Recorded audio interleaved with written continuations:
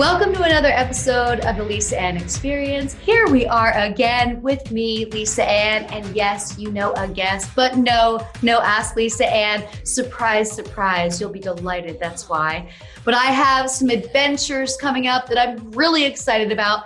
This weekend is the weekend of my yearly charity walk in Huntington Beach, Walk to End Alzheimer's. I do this every year, and I'm so glad that it stayed on the schedule because we know not many things stayed on schedule in 2020.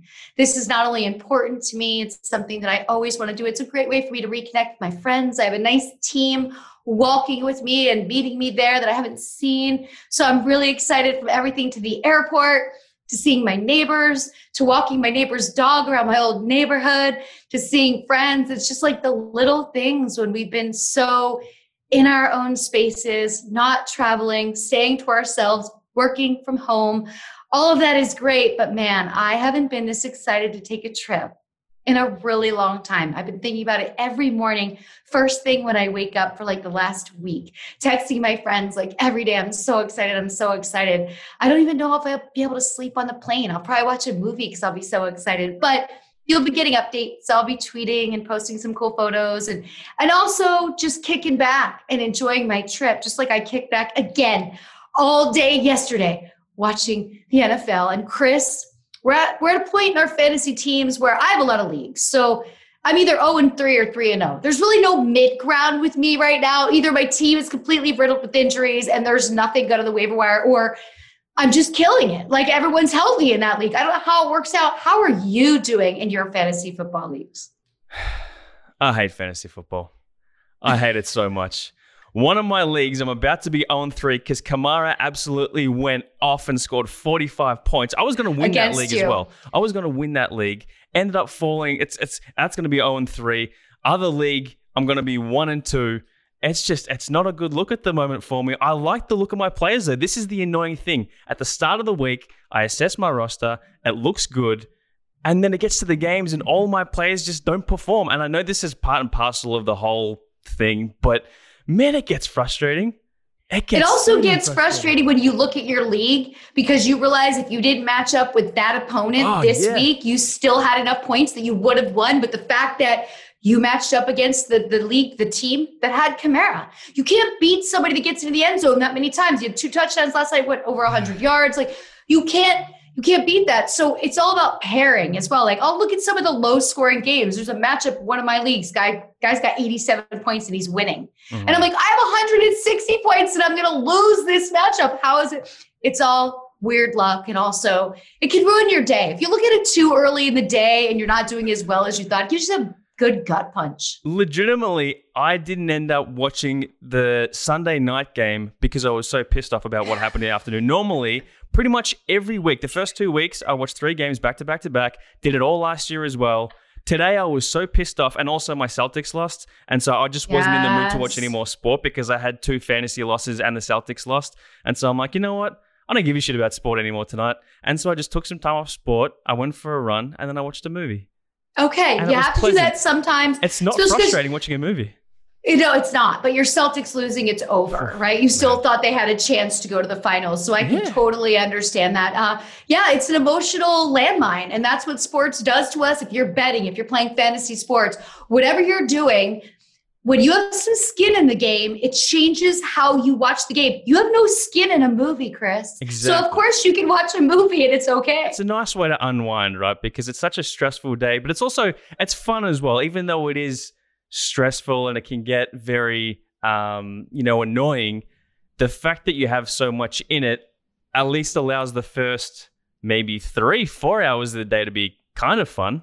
Oh, you know sure. I mean? And then there's those moments where you're watching the game and you over tinkered with your lineup and you're checking to see who you played and wondering why your player has not gotten in the end zone. I mean, yesterday there were a ton of touchdowns that were like, nobody played this guy in fantasy today. I know it. There were just randos getting in the end zone because we've lost so many star players and we're seeing these second string and third string players that we did not see in preseason. I picked up Davis, actually. That was that was the best move that I made throughout the week, was picking up Davis to fill Christian McCaffrey's spot. He ended up playing really well. Still lost, though. That's the thing. I picked him up. It was a great move, just like I did to Gesicki last week. Picked up Gesicki, ended up losing that as well. I get these small nuggets of success, but the bigger picture just never works out for me. And I can't really complain because I've only played, this is my third season playing fantasy, and I won the league the first year I played. So I can't really complain because I'm sure people have had longer droughts. Sure. But still, man, it's so frustrating. It's so frustrating. And then I know you're also a Chris Carson owner, and now we might have a Chris Carson injury on our hands. So that's not going to help. But yeah, it adds to the what could be a very relaxing day turns into a why didn't I play this player, or why is this player going off against me right now? Or, oh, no way. Like I played Phillip Rivers not knowing he was going to do so well that they were going to let him sit out for the extra quarter, the fourth quarter of the game. I'm like, no, he's in my lineup. Like those moments. The game affects you so differently when you play fantasy football. Yep. And I had Godwin as well. He went off with an injury. Don't know how long he's going to be out for. Already had Barkley go out with an injury. Kittle out with an injury. And like they're ravaging teams, the injuries throughout this early portion of the season. But it definitely adds, of it, as I said. So. Yeah, it adds a challenge to it all. It really, really does. But still, we're enjoying the fact that we're getting football. We now get to I still do love it. The NBA Finals, which is going to be so exciting. It's going to be Lakers versus the Heat. There's a lot of emotion in this matchup, especially knowing LeBron played for the Heat, especially knowing that the Lakers really want to win it for Kobe. Sports can be really exciting and bring us to a whole new level of pain and pleasure. So now let's turn it over to the pleasure. And maybe sometimes there's a little pain in bringing this all in, right? Now it is time for me to take you into the interview. And today is very different.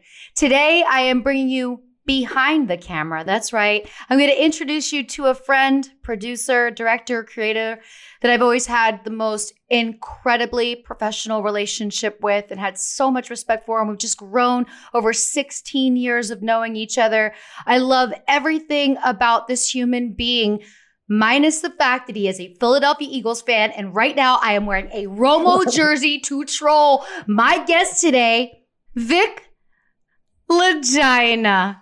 Hi, thank you. It's so good to see your face, and I'm okay with your jersey.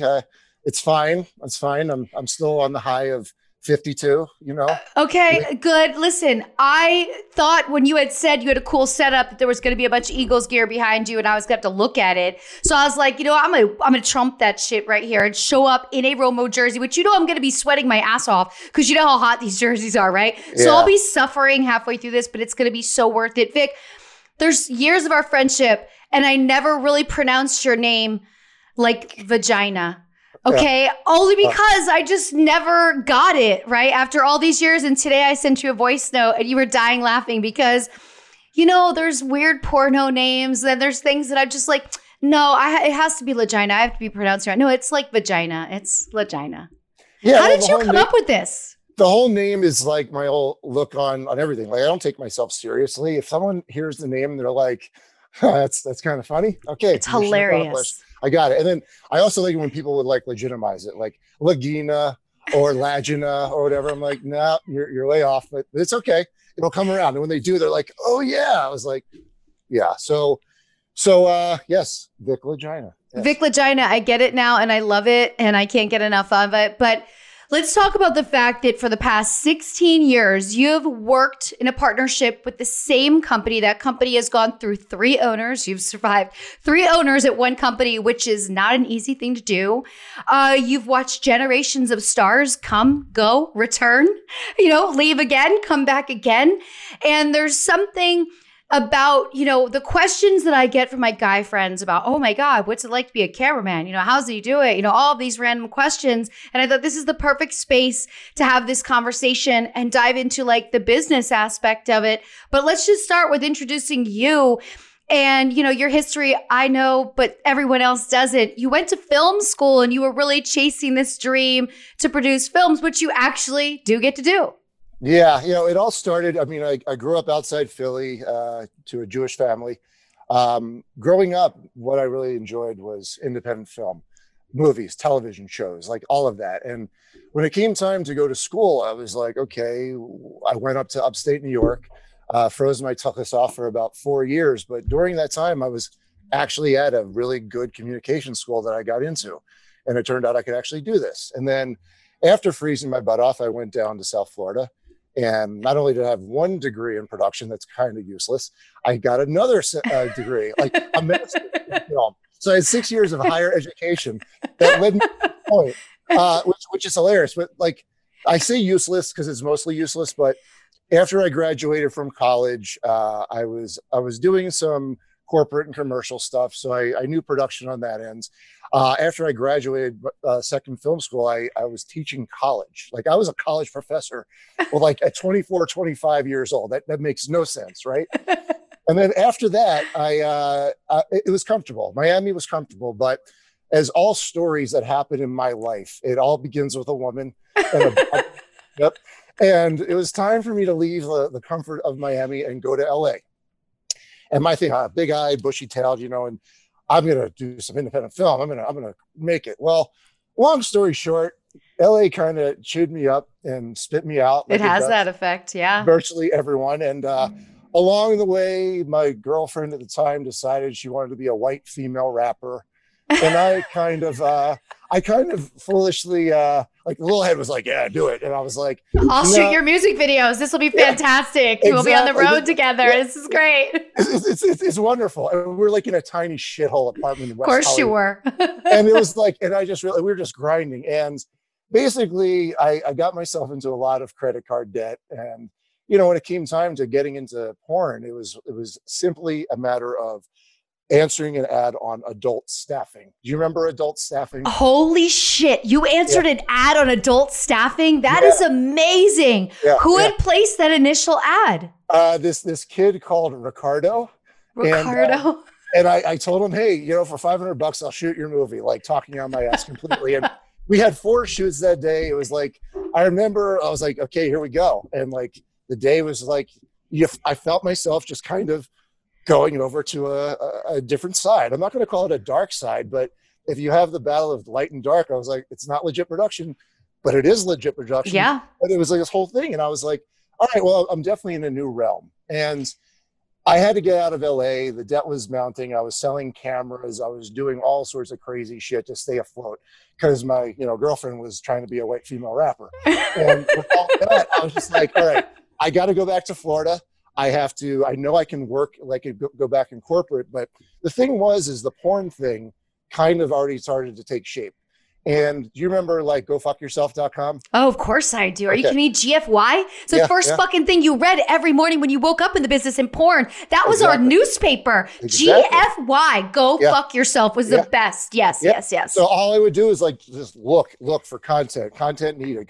And I was grinding. And eventually what happened was this business I had was, the corporate stuff was great, but it was paying me like 2 months after the fact because I was a freelancer. Sure. Oh, the worst. But with porn, the money was in my account. And all of a sudden I have like same day. And I'm like, wow. And then, I'm going to buy a camera. Let's do this right.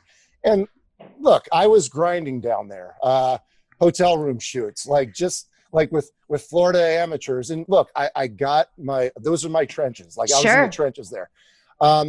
But eventually I met the guys who had become brazzers, and it started off with like real cheap shit. Like, hey, you're with a couple in a room. Can you do like a $200 tit job video? Sure. Okay. And I did it. And that's how we did it.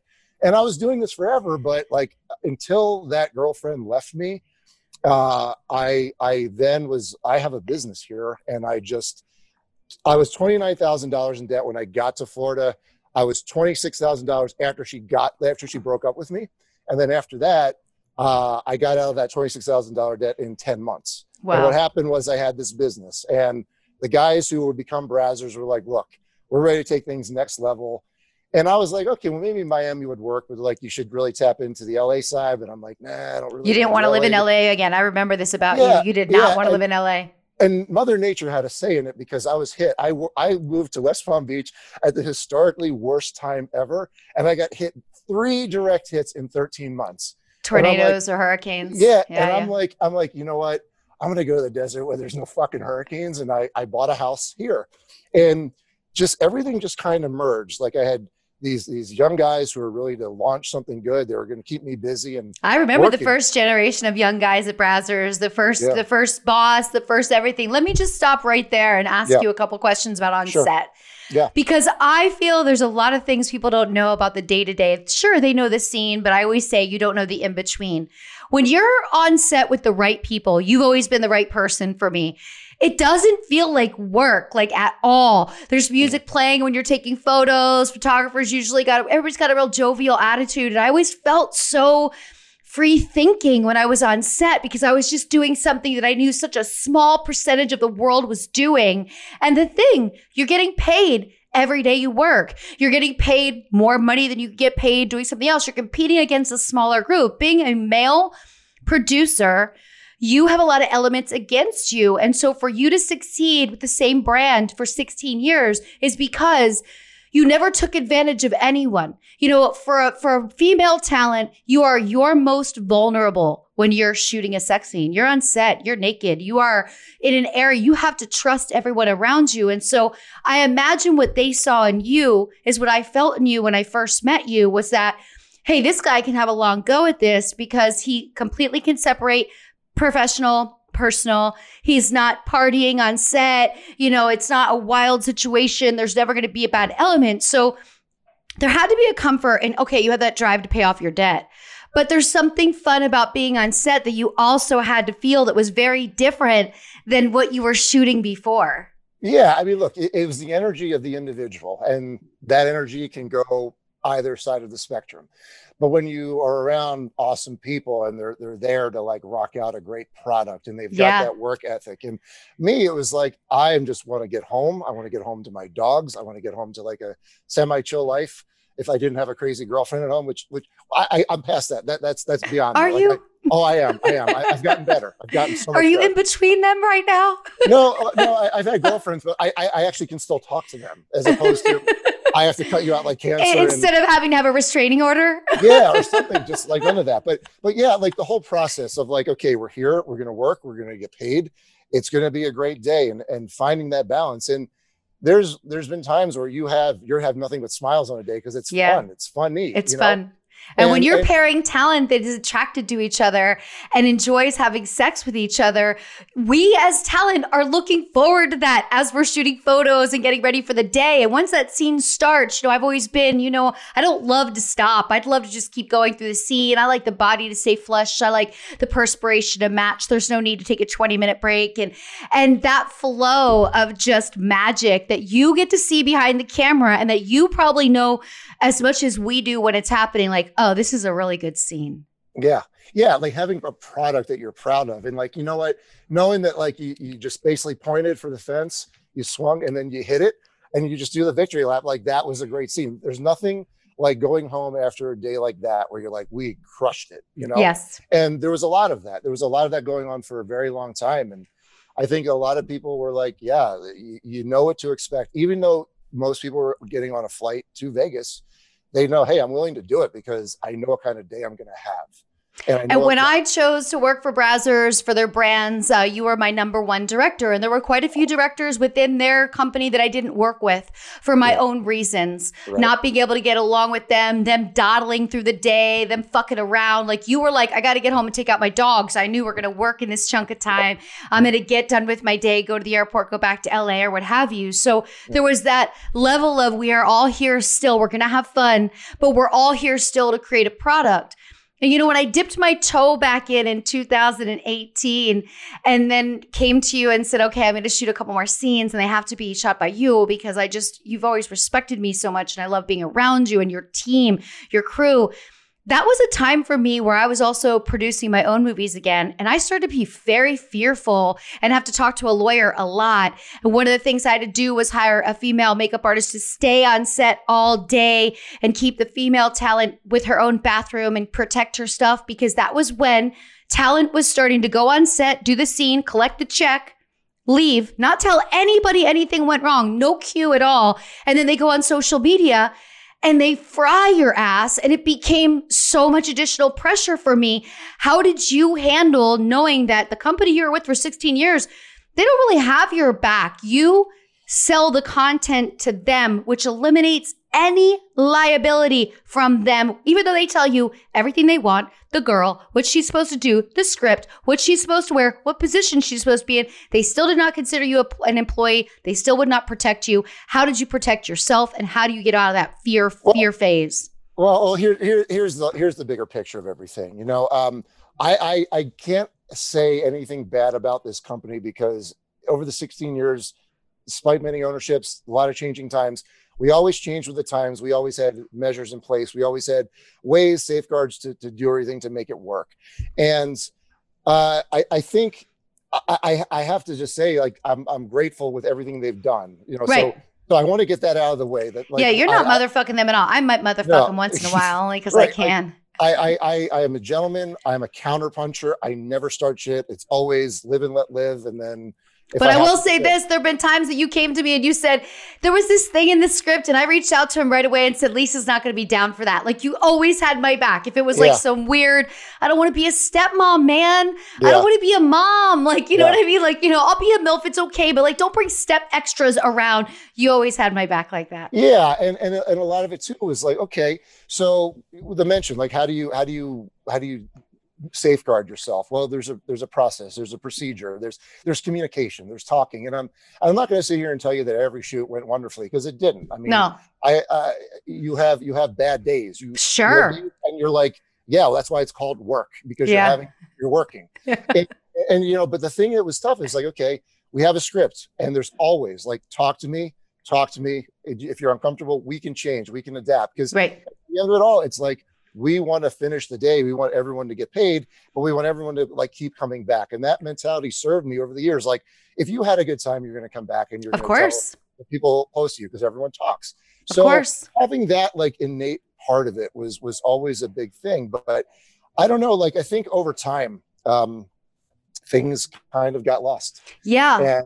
And we started to not trust each other, not you and I per se, but it became scary to invite a new girl and not know what could go wrong here. What if she isn't happy with something? What if she does leave after set and tweet about me, or reach out to the company and say I did something? Now, you would have cameras in the background doing kind of like a BTS to make sure you were in accordance with everything, which I think safeguarded you a lot. Yes. Yeah, we have those measures in place, but we also just have a simple thing. You know, at the end, they're talking. They've got the check in their hand. And like the questions, were you treated okay? Were you asking? Like, I've never had a situation, like, I've had people look at me and say those things with the check in their hand, but it's like, there became a very dangerous time where I was then having to be a mind reader or a reader of the eyes or any of that. And I'm like, come on, man. Like, I've told you, speak up. If you want to call cut. You know, and there's a flip side to that argument too, where if you've got two people who are there and they're rocking and they're feeling that passion and that chemistry, it's like, but isn't that what we're going for here? Isn't that what we're trying to capture? Then, you know, BLM happened, and I'm not much of a social media guy because I never had to be. I know you finally did it. I'm so proud of you that you have the IG for Heady Vibe behind you. It's so impressive because you are never on social media and you don't know what people are doing. But I will tell you, when porn stars are bored, they quite often fight with each other on Twitter. Yeah, I was hearing that. Like, I had the TV on with the volume down, and I was hearing about all this hate and all this stuff, and I was like, wow. And then that's kind of where you get like, you know, you see, is it worth the risk? That's where you get, is it worth the risk? Is it worth the risk? Because there's a bullshit to dollar ratio and everything. Sure. But there's another aspect to it. It's like, you just have to just worry when you see people getting canceled, and then you're getting asked questions a certain way, and you're like, wait a minute. If I answer this wrong, am I going to be part of cancel culture? Am I getting lined up? Like that's what I felt. And I was like, oh shit. So yeah, lawyers got involved, and they were my advocates. We're talking, and you know, like when all this stuff was going through, because there was this whole notion of performers not feeling they could speak up, or there's I will interject and say, in your scenario, it's very different because the company you're partnered with has almost a monopoly on the entire business. And I would have girls even come to me and say, well, I couldn't say no because, you know, they're 80% of my work, or they're the only people that pay my rate. It has become such monopoly that you are in the most precarious of all situations tied to them. Whereas me, as an independent producing my own movies, the worst that's going to happen, the girl's going to walk off my set and never talk to me again, right? They're not going to do that to you. They're going to finish the set and then they're going to blame it on you and create this because they are afraid, because it is such a large company. I will say this, you and I have been talking nonstop during COVID. And at the very beginning of all of this, I said to you, I know you've had a long and lovely 16-year relationship with them, but they are going to realize that porn is not time sensitive, and they're going to realize that they can make money without you, and they are going to fuck over everybody. Okay. You said that. I'm not going to disagree entirely with that statement. I will say in the very beginning, when we were trying to figure this whole fucking thing out, they were good. They took care of crew. I said to them, hey, don't worry about me, because I didn't have to worry. I mean, sure. It's not like I've got a family. I got a family of dogs. Like, right. And I've been smart with my money. But it was like, I'm the captain, take care of the crew first. Sure. And they did. I have to say that. But there got to a point after that where it was like, okay, what are we doing? What are we doing? And, you know, discussions. And when are we getting back? And then it turned into, oh, BLM happened. And listen, a lot of people are very angry. A lot of people have a lot of emotion. A lot of people had a lot of time, so it all just erupted at once. It did. It erupted for them. I will say I had empathy in the situation, that it erupted for them, that things that were never an issue before became a huge issue. And there were a lot of attacks on them, their brands, and everything about it. And when I say these things about them, that was never your thought. It was just mine, only because I see OnlyFans as being the new brand. Like, I see OnlyFans being a bigger brand right now than Pornhub, because everywhere you look, you're reading a story about someone. The girl from 90 Day Fiance just started his OnlyFans. She was on Cam Soda the other night, like all of these little things. And so I think where I was really going with that nagging that I love to do with my friends that I love was, it's time to pivot. And I know you have everything available. Like, you have an awesome studio. You have all these props. You have all these rooms you can build. I mean, your place is fucking sick. And I just knew that there's going to be a point in time where these OnlyFans girls are going to be like, I need to stop shooting in my house because I've shot for 7 months in the same location and it's getting dull. I need to spend some money because I'm making so much money. I'm not spending any money. That's going to fuck me with my taxes at the end of the year. And I want some more professional, like, shooting stuff on your phone is fun, but man, it's great to have good content. Yeah. Well, that's okay. That was it. That was where I had to make a decision. And that happened around July, where I was like, okay, I have to make that leap of faith and be like, okay, what does your gut say? And my gut has served me very well on business decisions. Hasn't served me well in my relationships in the past. But that's okay. That's okay. A trade-off. It's all right. But it was a tingle in my belly that I had again. That first got me out to Vegas, where there's something here, and I have the knowledge, and I have the contacts, and I have the studio, and I have all this stuff, and I have the reputation. So it's like, okay, there are bosses out there. They're the new bosses. So we are the new bosses. The girls are the new bosses. The guys are the new boss. The talent now runs it. And because you have stayed so connected and you have so respected the top-notch talent in the industry that would be the most responsible earners that want to produce, create, and have access to an awesome studio, now you have this turnkey operation that you can partner with individuals for their OnlyFans or clips for sale, whether they want a webcam in there, whatever they want to do. And they can all do that through you at Heady Vibe. Yeah. That was the whole point of this. It was serve content creators of all kinds. Yeah. Doesn't necessarily have to be the adult. No. So I welcomed it. But everything, like, the possibilities are endless. And these are the thoughts that were coming to me all throughout the summer of like, what do I do next? And it was kind of like an overflow of ideas. I was like, this sounds completely crazy. And there was some emotional connection that I had to sever because, I was tied to this one company forever. But, I had a nice acid trip one day and I was like, just let it go. Just let it go. And I did. And it was like, okay, here we are. And now it's getting the message out. It's having women like you as the beacon for the message. Like, let's get it out there. Those out there who want to level up their content, they've got a guy who was doing it on that high level for years that is available to them if they choose. The space is available if they choose. My team, Marcos, photographer. He's directing now. He's doing stuff. He's busy. Love the guy. And here's what I love too, Vic, by you creating this establishment and you creating this space for the girls, you also were able to re-employ your staff. And, you know, I'm hearing from so many makeup artists in the industry and photographers that they're just not working. And you are now able to bring your team back and resuscitate some life in and give them what they're passionate about. I mean, Marco, your photographer who you just mentioned, he loves taking photos. I mean, when I get out there to see you, I'm going to use your studio and shoot some new PR sports photos. I love shooting photos with him. He's so creative. He likes to go out to the desert. He does a ton of different things, but it's got to feel good to not only say, all right, I'm going to take the bull by the horn here, but I'm also going to be able to keep my team together. Yeah. I mean, look, it's tough on the makeup artist still because, you know, a lot of times people show up. So, but it's, look, I'm trying to just get more work through for people. I'm trying to bridge, you know, for me, I've always just kind of been in my bubble out here in Vegas and in my house. And now it's time for me to be like, okay, let's make some more connections. Let's help each other out here and let's elevate performers, all levels. We can get you to where you need to be because you have the power now. You really do. Also took some time to investigate sterilization and testing. Yep. So talk to me about these air purifiers you bought that are just like insane. Yeah, so you plug them in. You're not supposed to look at them. You're not supposed to be in the same room with them. You're not supposed to even have like plants in there. But what it does is it kills all viruses. It kills all bacteria. It's just another level of keeping a place clean. Like, right. I like keeping a clean house as it is. And now it's even like cleaner. Like it's the most clean environment I've ever worked in. And now it's like an organic thing of what routine. You're in a routine now. You turn them on at night when you're leaving or you do that so that they're running. How long do they run for? 30 minutes. Wow. Yeah. And I've got 4 of them. They can go in different areas that people were in, you know, and that's addition to wiping everything down and doing it, just being smart about it. But yeah, there's ways of navigating and working in this world, in this COVID world. There's ways.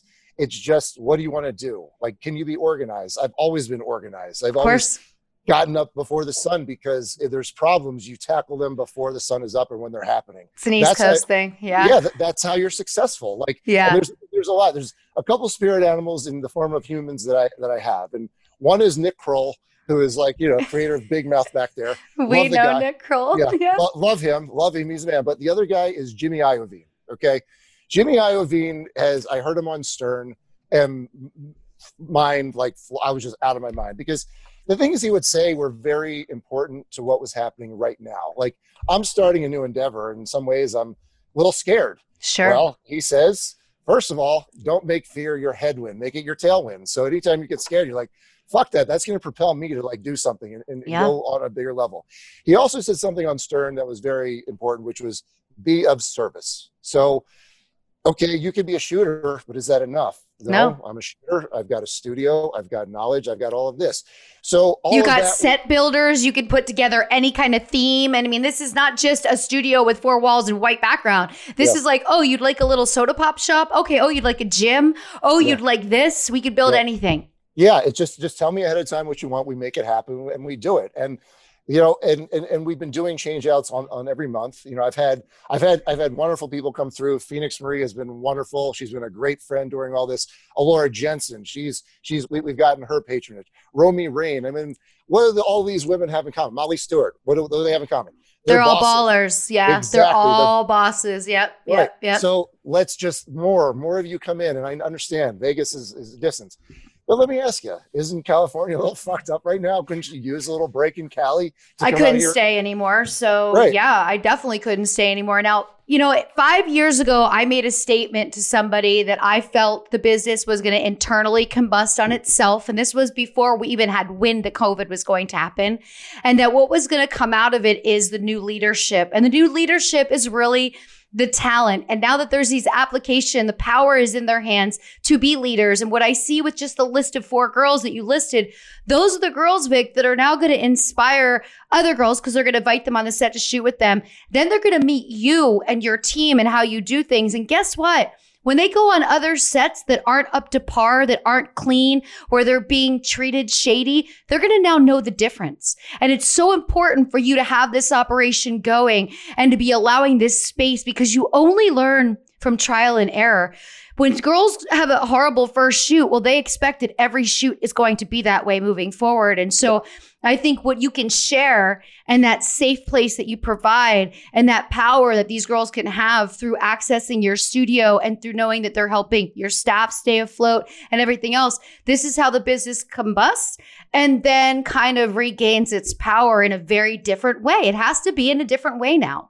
Yeah, no, everything has changed, and either you evolve or you die. It's evolution time, and look, like I've done well.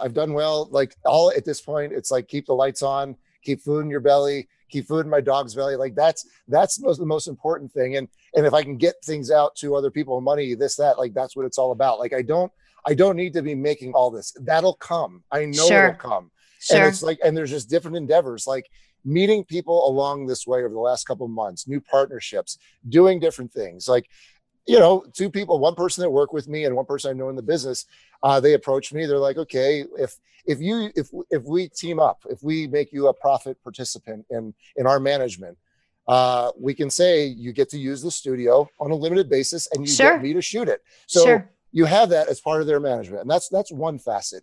There's other platforms out there that I'm looking at. I'm trying to figure out if there's ways of doing it, but it's more just about talking to people, figuring out, brainstorming, spitballing, because the future, there's nothing but opportunity out there. The way things were, no, I mean, I see a studio system that works to help make stars. That's what I see.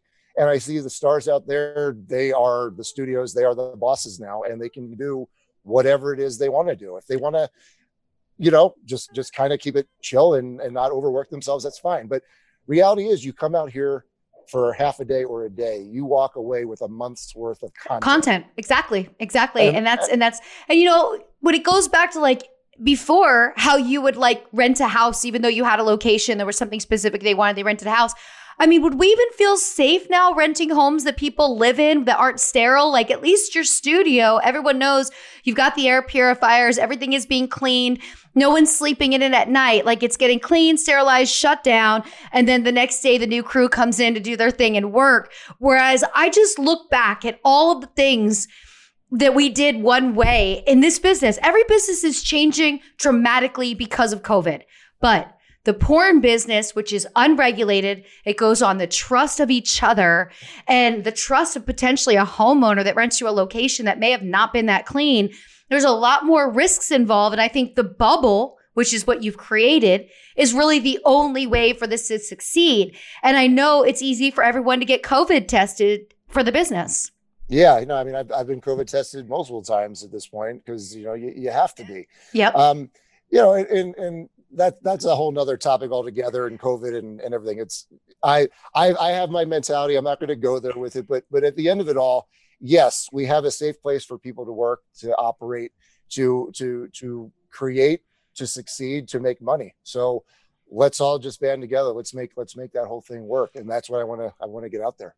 And when this all started, I had reached out to a bunch of strip clubs that I'm really close with. And I had said, hey, maybe you all should start an OnlyFans for the club and have girls come in and dance just one a night. You don't have to have anybody else in there with the girl, this way they don't have to worry about as much testing, what have you. But just so that the girls can be making some money and you could be using the lights in the stage that you're probably still paying rent on because your landlord isn't giving you a break. And a lot of clubs did that. It's pretty cool that I'm seeing it grow even more. Girls just go in on like 2-hour shifts and they just dance for a period of time. And then we're having to make do. I don't know. I mean, I know there's some places where strip clubs are already open, but that's not going to be the norm. And we just got to pivot. And it's the perfect time with all of this technology. And it's also the perfect time to really separate the groups in the industry, right? The real worker bees can be involved in their own world and be working with you and be out at Heady Vibe. And also they could be introducing others in the industry to this new way of thinking. And it's just a bunch of self-creators. I mean, I could never be more proud than I am right now at how so many people I know in the industry have been able to handle this situation. And how many of my friends are like, yeah, I'm just not going to shoot till next year. And if I do, the guy has to come stay with me and we test, we stay in this bubble, we don't go anywhere. Like people are thinking about it, but there's such a demand for new content. Yeah. These people are dying. It's like they've seen every freaking scene. I say to people all the time, there's no way you watched every scene on the internet. You definitely need a new one, but they do. Yeah. Yeah. Well, look, everything, like I've always been a pragmatist. I've always lived by there are no problems. There's only solutions. There's solutions in all of this. There's a procedure. There's a way of doing things where everyone feels comfortable and everyone feels safe. That has always been the message. That is the message that I will continue broadcasting, because that's what I feel in my heart.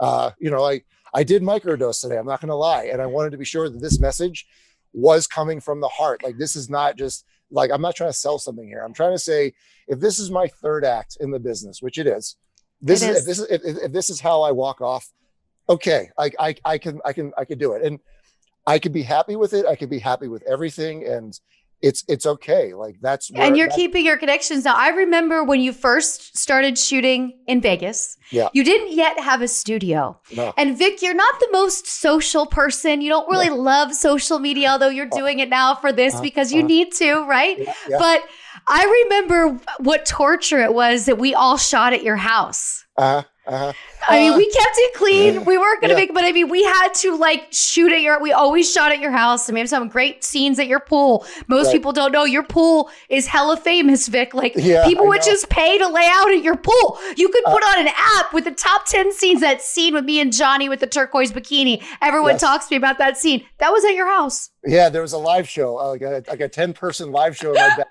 The cops literally came 15 minutes before we shut down. I swear, I can't make this up. Like, my neighbor heard excessive profanity being used and called the cops. And here's the thing: every time I've dealt with the cops, there's always like five cars. It's never one; it's always five.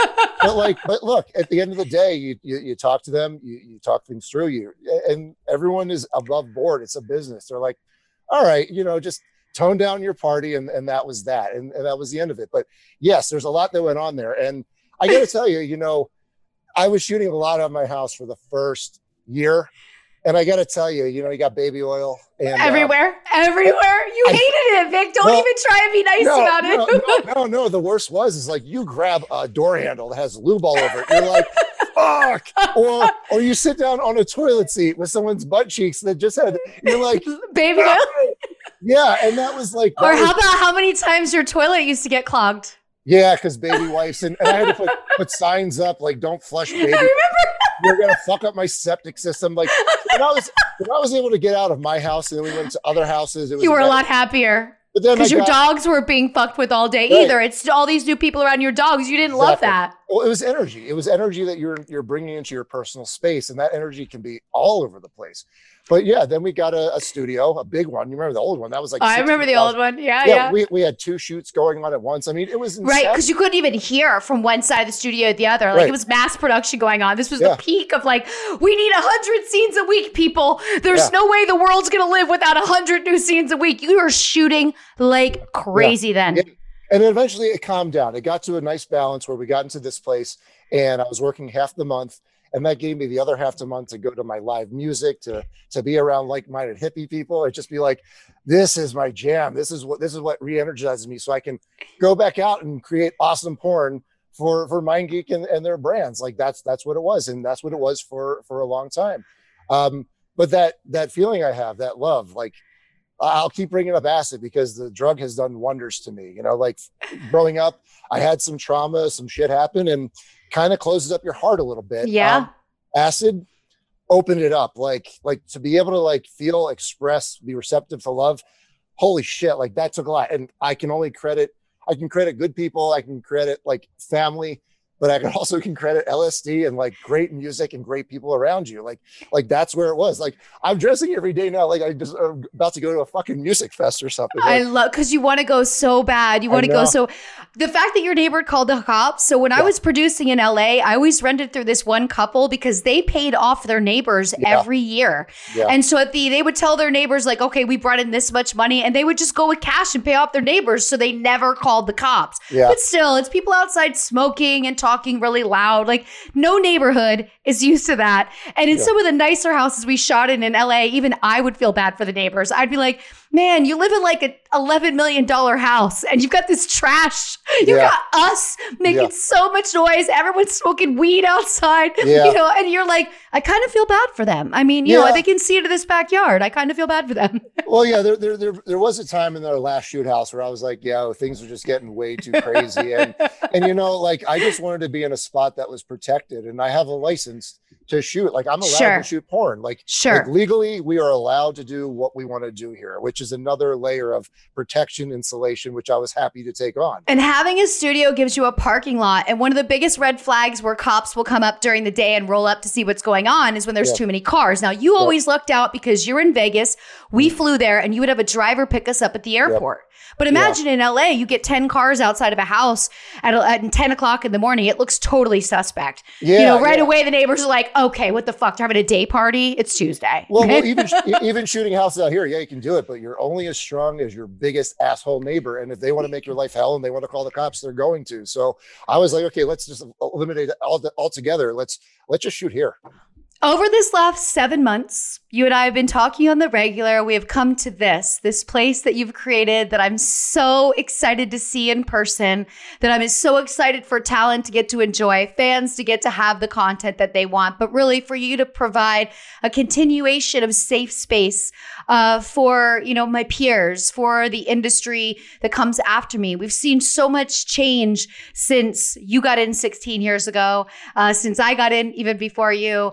And when it comes down to these independent thinkers, they're really going to weed out the agents. The agents are the ones that don't want them to be independent thinkers because then they don't get as much money from them. So what you're doing is kind of creating that space. I mean, in the 90s, I mean, rest in peace, you know, Jim South just passed away. Mm-hmm. He was the only agent in the 80s, you know, early 90s. And I remember meeting him and going to his office. And I was in his office. Oh my God, his office. Wait, did you see the glass ashtrays that were like the size of a tire, and they were always filled with cigarette butts? Like he never opened. He just sat in that office and smoked all day. Yeah, and there was Polaroids everywhere. Like Polaroids. Yeah, I was like, okay. Like the internet exists, yet we're on Polaroids. Okay, hey, we're cool. All right. So when I went in there in the early 90s for my first time to see if maybe I wanted him to represent me, I lowered these Polaroid books on the table, and he had this really ugly blue wall that, Vic, you know, no girl looks good in that blue wall. And he would just have people like disrobe and take Polaroids. So you could see like their sock lines. Like I'm anal. I'm taking off all my clothes and putting on a robe. I don't want sock lines. I don't want marks from my jeans. I always would put shoot info. Please wear loose fit clothing to set because I don't want any lines in your body. And as much as I loved him, I told him I couldn't be in those sad Polaroid books. So I couldn't let him represent me. But I became very good friends with him. And when his son turned 16, who's now like, oh my God, in his 30s, he let him be an extra in one of my movies. So like he was underage. He was 16. You know what I mean? It wasn't a big deal back then, right? He was just an extra in a bar scene. But at 16, that made him the coolest kid ever. And Jim just worshiped me for that. So I was thankful that I didn't insult him. But God, those Polaroid books were just traumatic. Yeah. No, you brought up the whole thing with agencies and all that. And I mean, look, I understand, like, and that's where the agency system, the studio system, it will make stars, and that's kind of it. But it will always seem to come now where someone gets a big enough following. They're like, no, I want to make all the money, you know, and that kind of seems to be where it's going. Or I want to have a team to manage my OnlyFans, to streamline to make it to the point where they are helping me max out my potential, and they can do it. It's like, cool. Like that, because look, I have the most kudos for performers because you're putting yourselves on the line. You're putting yourselves, your body health. through the ring. Yeah, you're doing it. And I mean, I got a shoulder dislocated during a scene. Yeah, I mean, like crazy shit, like all this crazy shit. But at the end of it all now, it's so happy to see that you have a brand and that you can capitalize on, because there are so many stories of there are people making money and it goes right out either with drugs or a bad habit or a boyfriend. I was going to say boyfriend. You read my mind. or just material shit. And it's like, Handbags. The girls with their $5,000 handbags. I'm like, oh my God, you should not have that handbag. And you're bringing it to set and putting it on the floor. Like, I just want to die. It's like, come on. And so now that, that they're like, I started seeing it, and I started seeing it more. Business women, business oriented. I was like, yes, okay. Like, that's where we are. That's how I was like, when I got into this in the very beginning, one thing was very important was like, it was the day I got on set. I was like, all right, man, you're about to shoot porn and you're about to get into this.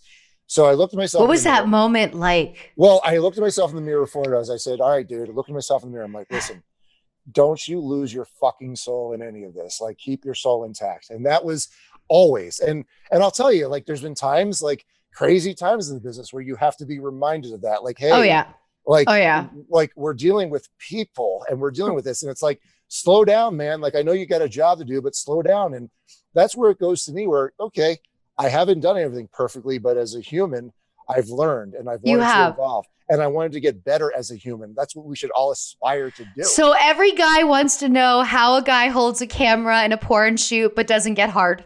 Okay. It's because it's very simple. Right? I had to ask the question. Okay. So you're looking at composition. You're looking at lighting, you're looking at overexposure, you're looking at focus, especially when you're shooting in 4K. There's all these variables. And like, you're also, well, if you're working for a company, I need to get this, this, and this. So you have all these variables swimming in your head.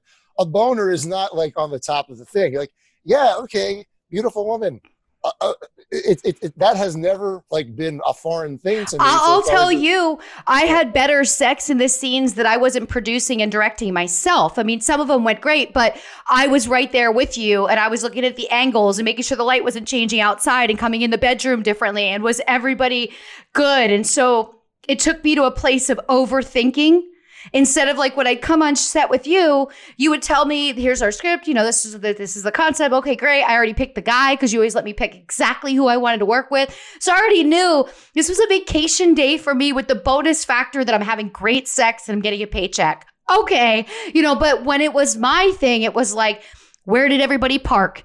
How is everybody handling outside? Is anybody being too loud? What's going on here? Is everybody, all of those different things became overwhelming, and it took away from that like sensation. But yeah, that's a question I really had to ask you. And with your studio, I want to close on the fact that this is a great place for Instagram models, music videos, any kind of photography. It doesn't just even have to be in the studio. Like I said, Marco loves to go out and shoot in the desert, and I've seen so much great work. I'm sure people could probably still use your pool on occasion.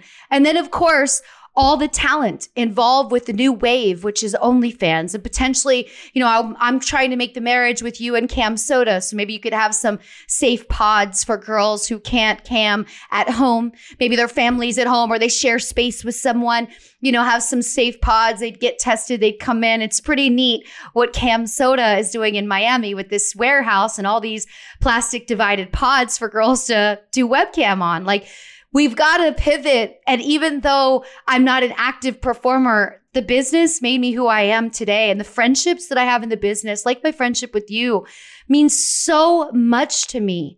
So I embrace it and love everything about it. And I have so much gratitude towards it as well. I mean, Vic, I wouldn't be me if I didn't do all the things I already did.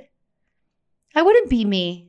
I have such a greater understanding of the world. This business allowed me to travel. I went to other countries. I mean, I got to have sex in other countries on set. I did 2 weeks in Budapest. I've shot in Prague. Like, it's so cool I shot in Italy. It's so cool to shoot where people don't speak English and there's just this international language of sex. Like, the business provided me with this freedom. And so now the freedom has been changed for the active performers. And now you are able to give them a safe space, have some fun with the creativity aspect of it, and provide them with a COVID-free, safe working environment that everything is by their choice, by their schedule. They're booking their talent, so there's never any question. There's no liability on you. I mean, all the way around, this is the perfect picture. And this is how this had to evolve because larger companies are more afraid to shoot, more afraid to be involved in content right now. And they have enough money that they're leaning back. So you've got to lean in. And this is what Heady Vibe is all about. You can follow Heady Vibe, which you see on the screen.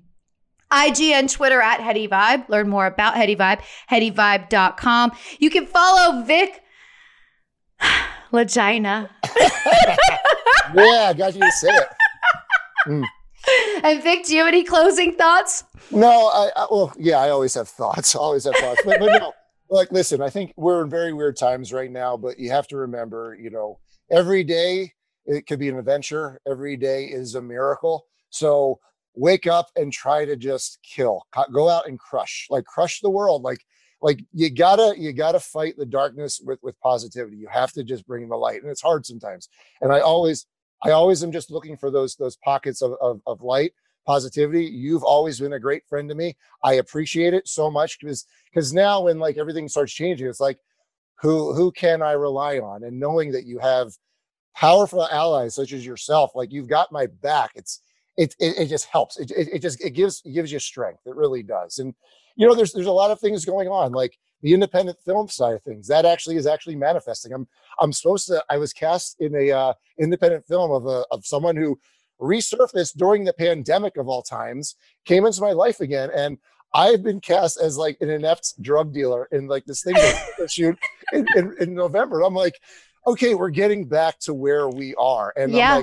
I'm like, all I really want to put out there is there's so much in this head. There's so much ideas. There's creativity. There's a TV show in my brain that I want to get out there at some point because it's good. So look, if this leads to a conversation, a bigger one on that, great. But there's a lot that can be done. Like we're only just scratching the surface. We are.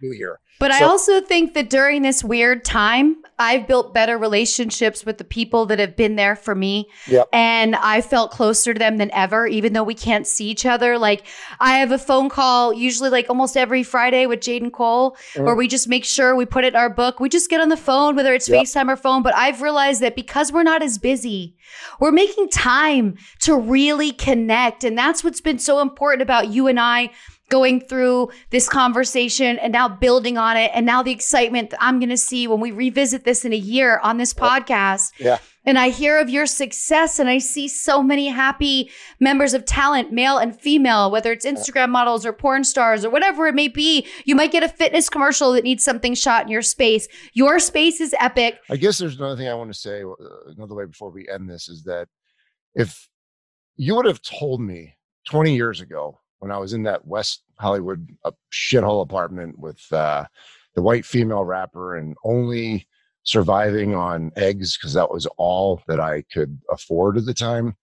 If you would have told me that in 20 years, I would have had a studio that was mine to create and do whatever I want, I would have told you to get the fuck out of here. There was no way that I could see that happening. But here we are.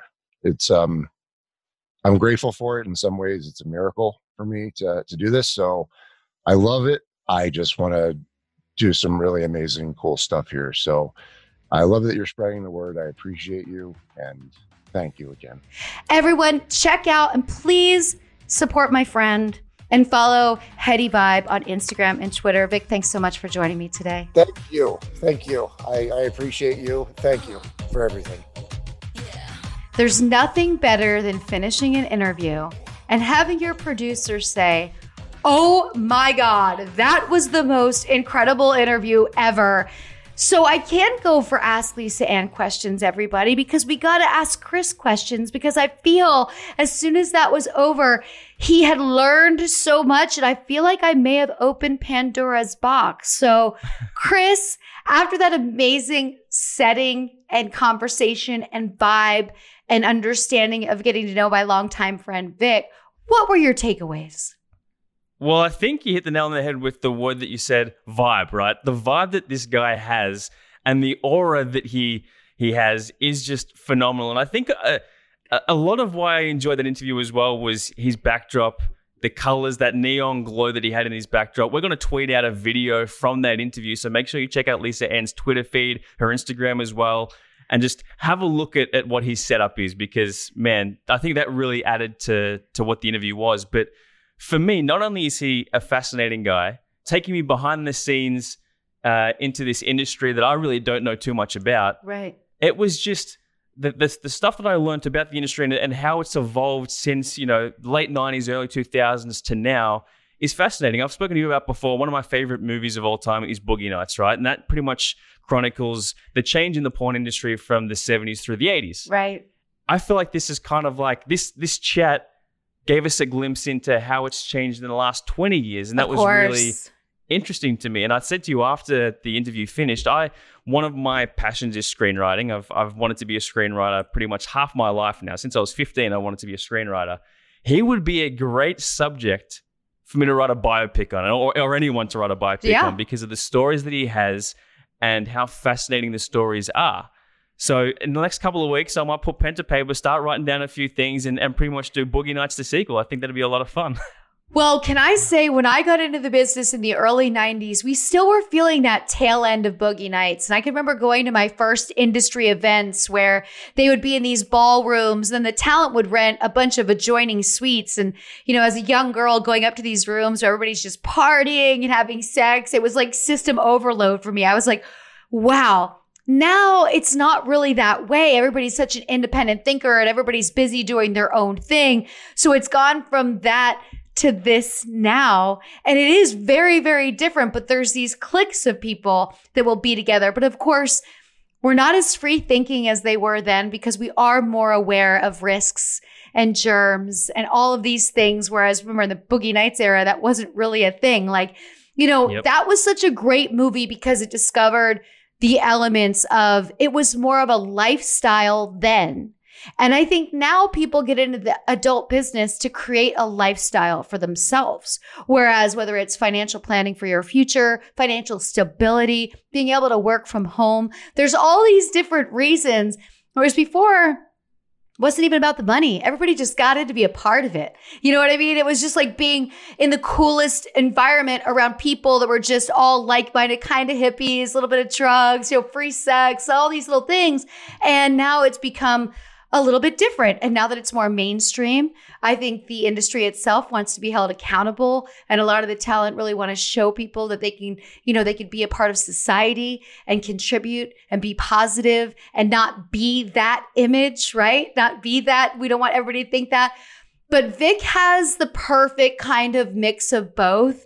And yet on set, he's the most professional, you know, good, just great businessman, and really knows how to bring out the best in everybody and really knows how to make everybody feel comfortable, which, you know, I've said before, you're your most vulnerable in life when you're on set shooting a scene. You know, you are stripped without your clothes, your purse, your bags, your belongings are in another room. And sometimes you're surrounded by strangers. And so until you build that rapport with people and make them no longer strangers, there was a time Vic was a stranger to me, and I was flying to Vegas to go. And at that time, you know, stay and work at his house and be in this environment where I knew no one. And quickly, I picked up on his vibe, and I just felt really comfortable and safe with him. So we continued to build this, but he is just a dynamic human being. You know what? I couldn't even troll him yesterday over the Eagles because they tied. And like, I was waiting, but then Carson Wentz kept doing great things. He slid into the end zone for that touchdown. So I was like, time to troll Vic, but they tied. So how much can I troll? But they should have won. That's what you troll him on. They had that penalty. They probably could have kicked that field goal. What were they, 54 yards maybe? 55, 56, something, mid-50s. Then they got the penalty, moved it out of field goal range, and that's why they tied. So there's your troll job right there. I know. And Doug Peterson came out today and said that he realized he should have tried it. Jake Elliott probably could have got it done. But what other takeaways do you have from the interview with Vic? Well, one thing I wanted to ask you before I get into any more takeaways, because you kind of touched on it there a little bit, how you're very vulnerable on set and it takes you a while to warm up to these people. How long does it actually take you to get comfortable with certain members of the crew? Like, it's got to take some sort of time to get comfortable with them, right? It can take 2 or 3 times working with them, being on set with them. Okay. You know, because we're usually pretty good adapters. Remember, to be in the adult business and go into a different strip club every week to work, if you're feature dancing, you have to adapt to a different hotel, a different dressing room, a different stage, different rules at the clubs. You know, some clubs won't let you play rap music. Some clubs will. So you become this chameleon and you really learn to adapt. So towards the end, it probably took me 2 times. But I remember in the beginning, it would take me 2 or 3 times, just kind of get to know, like, is that guy really grumpy or is that his sense of humor? You know, is this person flirty or are they just nice and trying to be friendly? Like, you're always like, what's happening here? Do I feel safe here? And that kind of takes time. Whereas with Vic, I felt like it was right away. Yeah, like I said, one of my favorite interviews. That's not taking anything away from anyone else, because I feel like every week, legitimately, we have fantastic interviews with incredibly interesting people. But let us know what you think. Hit us up on Twitter. Let us know what you think. Let us know what intrigued you about that interview. But man, afterwards, I was put in a good mood. As soon as we finished that interview, I was in a good mood, and that kind of set the scene for the rest of my day after that. I felt the same way every time I get to walk on set with him. And so when I would get hired from Brazzers, they would always want me to shoot with different producers. And I go, I really only wanted to shoot with Vic. There was one other guy, Tony Rebus, I liked as well. But Vic and I just had that long-term relationship. This could be something that the listeners would like to email the asklisaann@gmail.com. Maybe they have future questions for if I bring on any other male photographers, producers, or if we bring Vic back on, because we could pile enough questions that listeners had, like, oh, I was really intrigued. How does this work? Or what's this about? Or how's this going? Or we bring him on for an update on how his studio is doing and all of that other good stuff. But it was just awesome. I'm glad that you enjoyed it. And you made me think that day, Chris. All afternoon, I was thinking, I have all of this information that nobody really knows about. I have to find a way to share it. And I have to find a way to share it in a way that it's conversation style and I get the right people involved. And Vic really inspired me. We ended up talking all night that night by voice note, by phone, by text, just going back and forth because it inspired both of us. We ended up writing a ton of notes in our phone.